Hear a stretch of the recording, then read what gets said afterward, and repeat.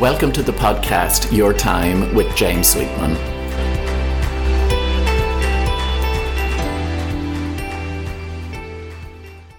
Hello and welcome to this week's episode of my podcast, Your Time with James Sweetman. Thank you for tuning in. I'm James Sweetman. It's cold today when I'm recording this one, but that's the middle of winter for you.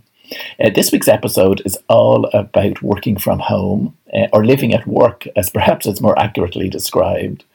As working from home continues to be the reality for so many people, this week I want to dig a little deeper and offer some suggestions and insights for adapting to this new reality of work. But I want to start by acknowledging all those people who have to leave their homes every day to go to work to provide essential services.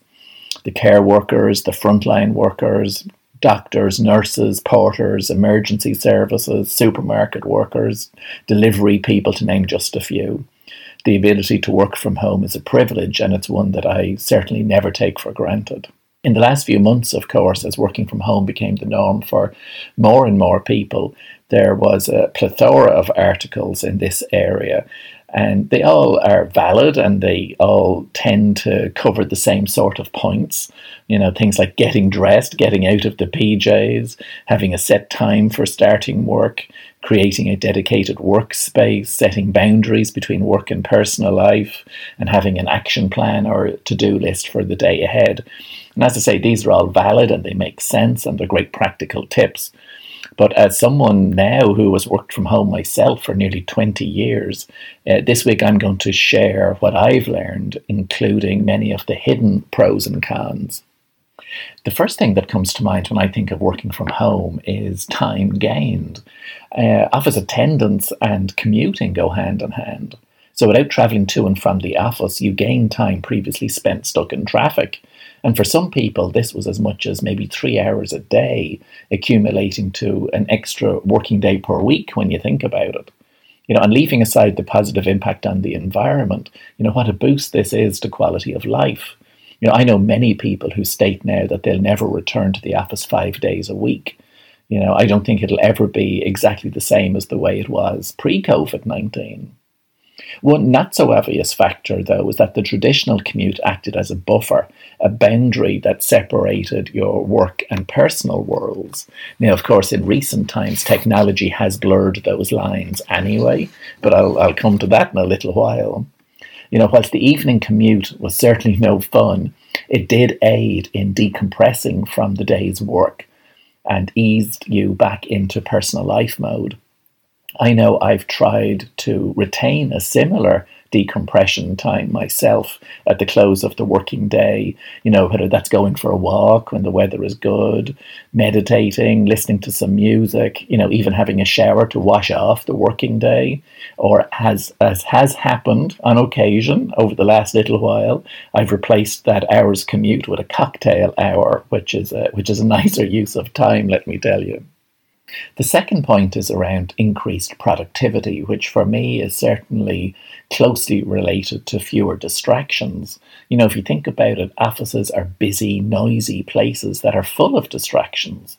You know, less time in the office means there's less oxygen for fueling office politics. You know, not being in the office means how can I say it, those can I have a minute merchants, you know, cannot park themselves at your desk. You no longer have to bear witness to the drama and the intrigue of a colleague's personal life that's shouted loudly over their partition. You know, if there's no water cooler in the corner, well, then there's no water cooler gossip. You know, and whilst these chats and huddles and conversations can be beneficial, you know, bolstering a sense of camaraderie, community and belonging, they are not an effective use of time, especially when you just want to get the head down and get stuff done. When I started working from home, I couldn't believe how much more I got through when I simply could focus. You know, so if you think about removing the commute, the traditional lunch hour, the sanity breaks, the chit chat, all of this means that you're probably able to get your work done in a fraction of the time that it would normally have taken you. That leads into another point, which is something that the COVID-19 crisis has emphasized even more, and that's a shift away from time focus to task focus. So if you're an office veteran, you spent years working in offices, in all likelihood, you've been indoctrinated into a conventional way of working, one that is time focused, so you work certain hours, you clock in, you clock out. But the trend in recent years, which has been accelerated by this crisis, is the shift away from time focus to task focus. So it's about the work you do, it's what you produce, it's the value you add, not necessarily the length of time it takes you to do it. This, of course, requires a shift in mindset, and new working arrangements will always require a new mindset. Companies whose culture has supported autonomy in their workforce have transitioned more easily into this new world of work. Working from home has forced many employers to be more trusting than perhaps they generally are. I know many business owners and managers who have struggled because they can no longer micromanage to the extent that they did before. And they do have to sort of own up and acknowledge their fear that what they really think is that their out-of-sight staff are stretched out watching daytime TV instead of doing their work. This new world of work, therefore, has a new mindset that goes with it, one that requires a healthier level of trust. And new ways of thinking or building trust will always involve or lead to new conversations. And those conversations might be around re-clarifying expectations, or conversations to demonstrate the work you've done, what you've delivered, to provide transparency, conversations to manage workflow, and ultimately all of these conversations are there to build trust. Working from home also means we've an opportunity to personalize our work routines. Everyone's situation is different, and there's no one right way to work from home. We all have different variables to juggle, from the nature of your work, when you have to be accessible, the personality of your manager, the company culture. These are all relevant factors. However, we do have an opportunity to ask ourselves questions that perhaps prior to COVID-19 and the routine of business as usual, the way it was always done, well, they just wouldn't have been relevant. So pondering these few questions that I'm going to share with you invites you to find some wiggle room within existing routines and the possibility of personalizing and creating some new work habits. So have a think about a few of these questions. What approach to work would work best for you? Do you want to stick to the same hours? Can you condense your work? How do I want to blend my work commitments with my personal life commitments? How do I want to spend the time that I've gained from my non-commute? These are just some of the questions that we can now ask ourselves. For me, another plus in working from home is being able to design my workspace in a way that works for me. I know some people who've used the money that they would have spent on their commute to creating an office space in their home. This might be something as big as converting a garage or a bedroom, but it might be something as simple as just buying a screen to divide a room. Now as I'm doing all my client work online, it's no longer face to face. I did give my office a fresh lick of paint last autumn, and I installed some new shelving just to help with storage and to tidy things up a little. If I can offer you one suggestion here, though, it's pay attention to your chair. The best investment I made when I started working from home, or a few months after it when my back began to get sore, was to get a chair that properly supported my back. As I say, dining room chairs were not meant to be sat in for 7 hours. I don't think there's any meal that goes on that duration. One of the other things that's a big plus, if it's possible, of course, is that you've a space at home where you can close the door on it at the end of the working day, whether that's a separate bedroom or even a room in the house that you can leave. I know in the early stages of my working from home adventures, I was using the dining room table. And that's something that even back then I always tried to clear away the work stuff at the end of the day, so it wasn't it wasn't there. It was like I could park it to one side, but so much easier if you have a door that you can close on it. The basic rules of effective time management and organizational skills still apply, of course, when we're working from home, and maybe even more so. But there's one that I want to emphasize in particular, and that's greater consciousness around the use of our time. If we think about it, prior to COVID-19, the reality was that technology supported working really anywhere, anytime. So, as I say, if you want to send emails at 2 a.m., go for it. There's nothing stopping you. There's no rights or wrongs here. And of course, the hidden benefit of having your workspace perhaps steps from your couch or even your bed is that you can act on inspiration when it strikes, irrespective of the hour. But be aware of the motivation behind your behavior. I think that's key. There's a difference between getting an hour of proactive work done between 9 and 10 p.m. when the children are in bed, and being afraid to switch off in every sense of the phrase. When it comes to time management and workflow management, there's always going to be trade-offs, and you just want to be clear what they are. So if you're saying yes to checking emails at 10 p.m., what are you saying no to? And vice versa. So it's having greater consciousness around your use of time and also your motivation behind behavior. In the past, I've spoken about multitasking, and maybe in recent times, multitasking has drifted into continuous partial attention. But in working from home, I often use the phrase of savoring the ability to multitask. One of the tips I've shared at my time management and organizational skills workshops over the years is making use of small pockets of time. In the past, this might have been, clearing an email when you're waiting in a reception area or waiting for a meeting to start.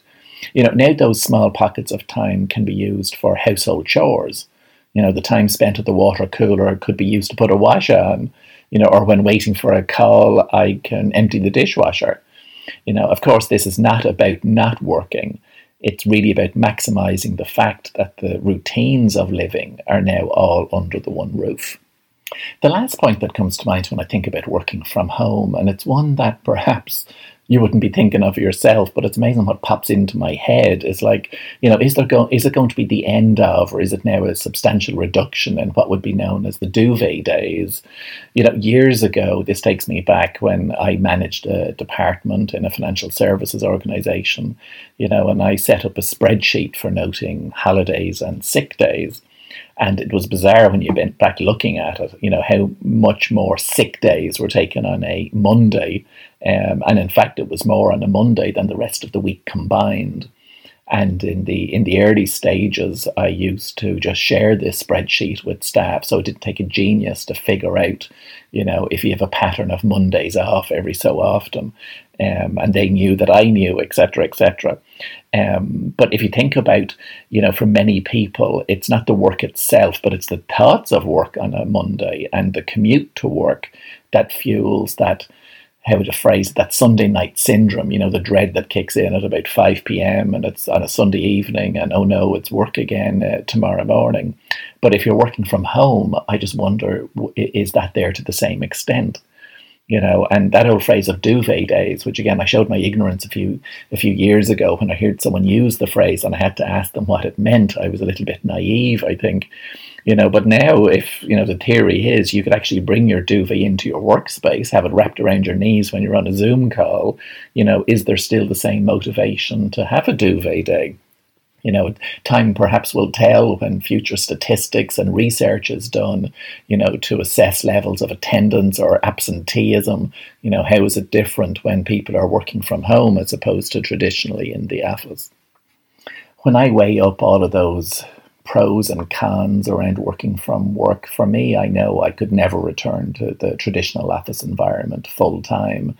And as I say, I know more and more people are coming around to that way of thinking, where, the whole COVID-19 crisis has reminded them of what's important in life, and time spent with family and their values are being reassessed. And maybe it's a simple question of, if technology allows me to work from home now, why should I be spending X number of hours a week in a car or traveling across the city?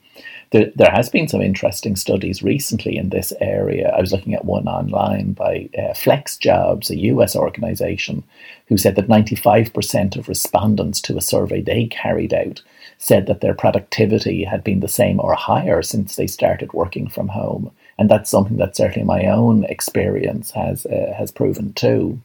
And even despite the pandemic challenges and the challenges of maybe having several family members under the same roof or homeschooling, the same survey reported that 49% of working mothers and 50%, so almost the same, of working fathers said that they were more productive working from home.